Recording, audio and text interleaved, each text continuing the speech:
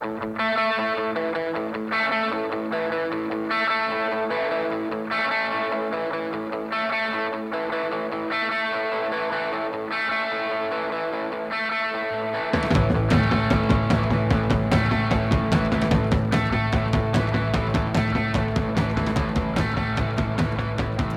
and welcome to Personalized Learning with Matt and Courtney, where we're talking through the do-dos Don't-dos of learner-centered proficiency-based education. I'm Matthew Shea. With me today, as always, It's me, Courtney Belolin. hi, Courtney. Hey, Matt. We're on to part 3 of our series. Part 3 and something else. Let's do the something else. Something else is very special today. Oh, that's right. We just talked about this. So, go ahead. You talk about it. Well, we've been on the air for a year. It seems like yesterday we It started does. and had to re-record that first one because we didn't know what we were doing. It took us so long. It was like a good 3 or 4 hours. Yes, it was. And then I had to edit the whole thing because it was so goofy. And I'm like, this podcast is never going to last. It takes too long. Now we can bang these right out. But 1 year. 1 year. 1 year ago, pretty much this week, I think, is what it was. Yeah, this week. And our very first show icon, we did not have sunglasses. I know. We quickly changed that Yeah. one. You quickly changed I quickly that. changed that. Made it way cooler. It is way cooler. So 1 year. Yeah, Happy awesome. anniversary. Happy anniversary. All right. And since then, we've made so many cool things, like limiting us to talking to only 15 minutes. Yep. That was our biggest one, I think. I don't know. I think the jury's still out on that. I miss some of the other stuff. Well, we can always have bonus episodes. That's true. All right. So we're in part 3 of our series, as we just talked about continuous flexible grouping. Yes. So let's start with what does that mean again? Continuous flexible grouping. Yeah.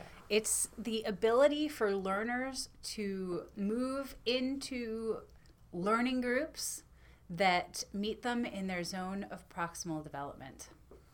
Okay. So with that, we said we are on part 3, so we've had 2 previous ones. If you haven't listened to them, Yep. go back a little bit because we're trying to focus on something a little bit smaller that has to do with this Each time. each time. Yeah. And I don't even know how many installations are going to be in this. Yeah, I don't know. I series. assume there might be a couple more, but At least. But at least, right. So and we might continue it later on. But for now, we're on 3, and today's topic is going to be about pre-assessment. Pre-assessment, right, because once you group, so last week we talked about kind of like the initial grouping, like the first massive grouping you do. And you really only end up doing, if you do this well, I think you really only end up doing like a massive grouping once, maybe 2 times a year, because it just kind of ebbs and flows naturally. But sometimes things get a little muddled and you have to stop and kind of reassess. So once you have learners in groups, that's it, you're done. And that was nice. So we'll see. Oh, wait. No, there's got to be more to it than that. No, there's more to that. But Right. So we're talking about the pre-assessment a little bit. yeah, pre-assessment. Okay, so, and I guess why do we pre-assess? And we pre-assess to figure out what kids know, right? Right. Well, because it's like the zone of proximal development is like multi-layered, man. Oh, boy. Like first you have like those general groups, but then you can't assume that, let's say you've got a group of 10 kids, that all of those 10 kids are in the same place on that particular target or set of targets or topic. Right, you really got to figure out what their foundational knowledge is, what their complex knowledge is. Even though when they're in the same group, Yes. they're still going to be varied. Yes, they will. So let's try to figure it out so we don't bore kids, right? Or frustrate kids. Right. We talked about that last time a bit. Yeah. Is that we don't want kids waiting for their peers to catch up, or we don't want kids kind of just sitting there while their peers go ahead of them. Right. And Either even way, if they're in it's- this sort of the same group, Yeah. that can still happen. Yes. Okay. Yes. So let's pre-assess and try Yeah. to figure out why. So I was Googling some things, trying Okay. to actually prepare for the podcast. What? I know, it doesn't happen often. So I saw this one that I really liked. It was Oh. about their 6 traits of quality pre-assessments. So let's just try to walk through Hey, them. that's cool. I was thinking through. I'm like, what do I think are like the good qualities of a solid pre-assessment? So let's see what these. Let's see if they're about the same. Let's see if they're the same. Okay, so the Yeah. first one, it talks about being focused. And pretty straightforward. It says pick a reasonable sized topic to pre-assess. a unit is too large. Huh. We kind of talked about that before, right? That we don't want like a 17-page pre-assessment. We want it to be focused on a few learning targets. Okay, see, I can go with that. In my mind, perhaps because I've been in this type of system for so long, when I think of unit, I think of only 3, maybe 4 learning targets. Right. And I actually feel like if you have no other tools in your tool belt for pre-assessment, the end of unit test is not a bad place to start. Exactly. Because that's usually not that long. Right, exactly. Month and a half. Yeah, right. So that's a focused chunk. So I like that. All focused. right. Yeah. 1 for 1. 1 for 1. Yeah. All right, the next one, be quick.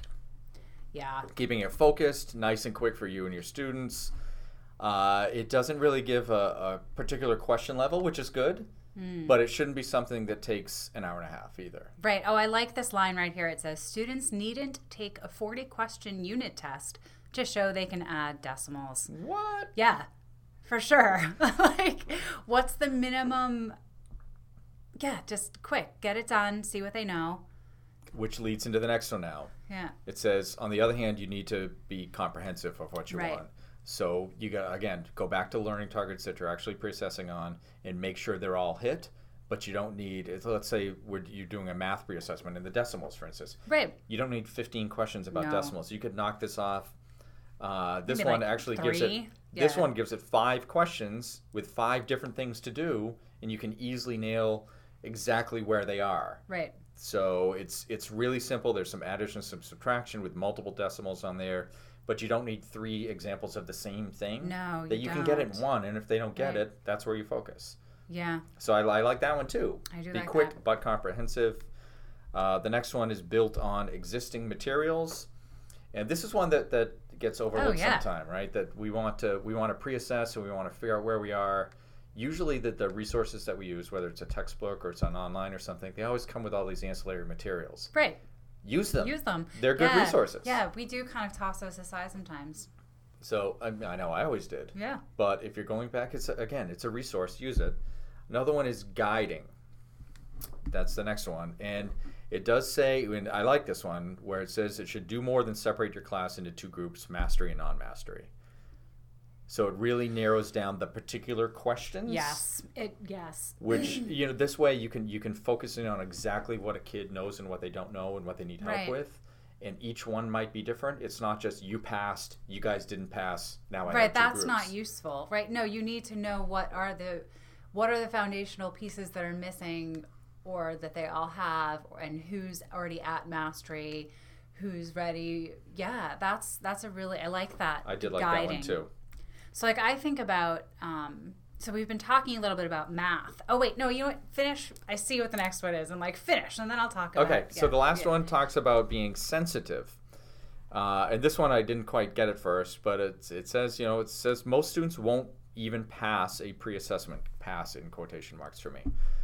Yeah. Because if it's new material, they shouldn't know. They shouldn't know it. They might know some foundational. They might even know a target or 2, but probably not.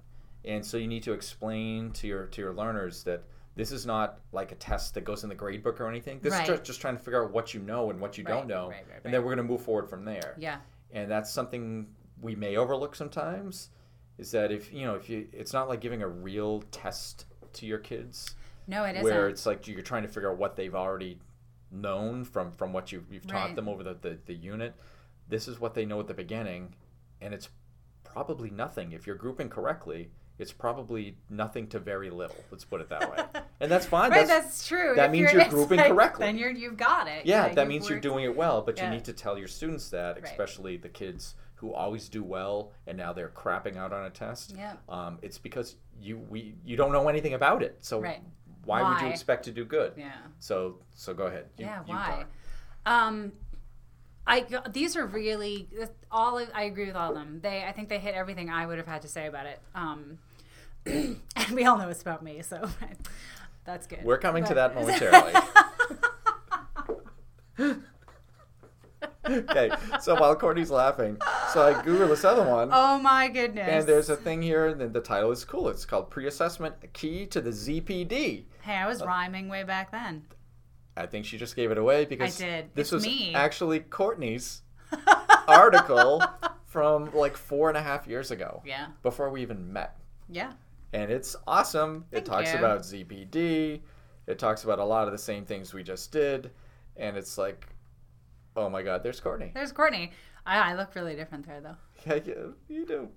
Not really, though. That's you. That's me. That's you. Well, that's good because you got your name on it.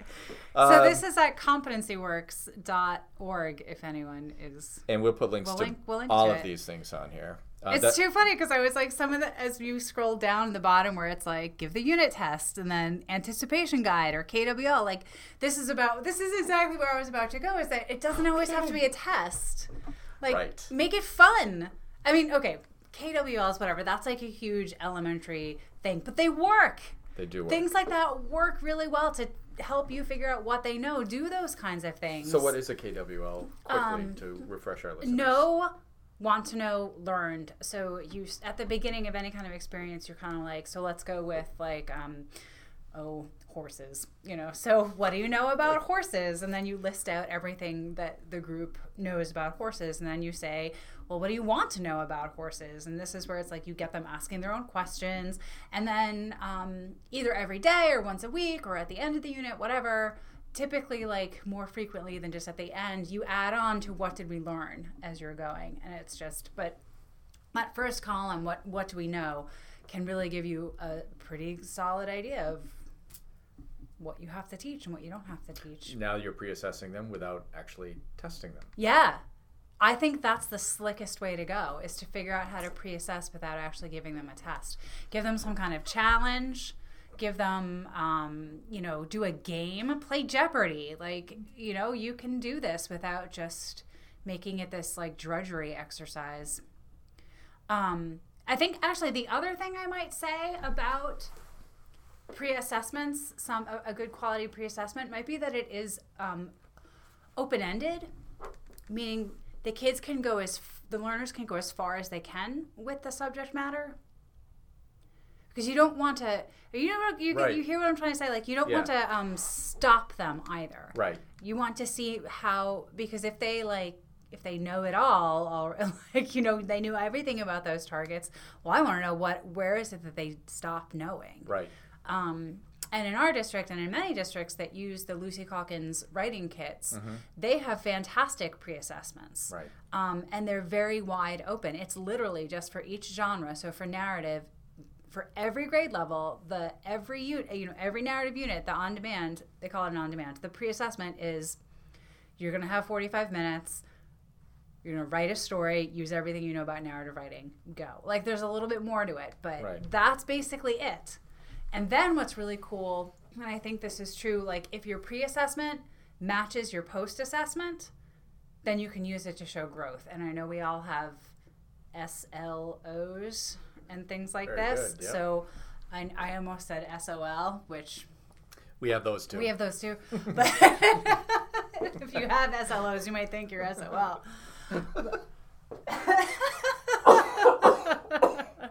Anyway, pre-assessment, it's essential, but it doesn't have to be drudgery. It can be fun, and it can be, it's valuable. You got to do it. All right. That was great. Yeah. All right. So let us know what you think of this episode. You can tweet at us. I'm at Eat Sleep Stats.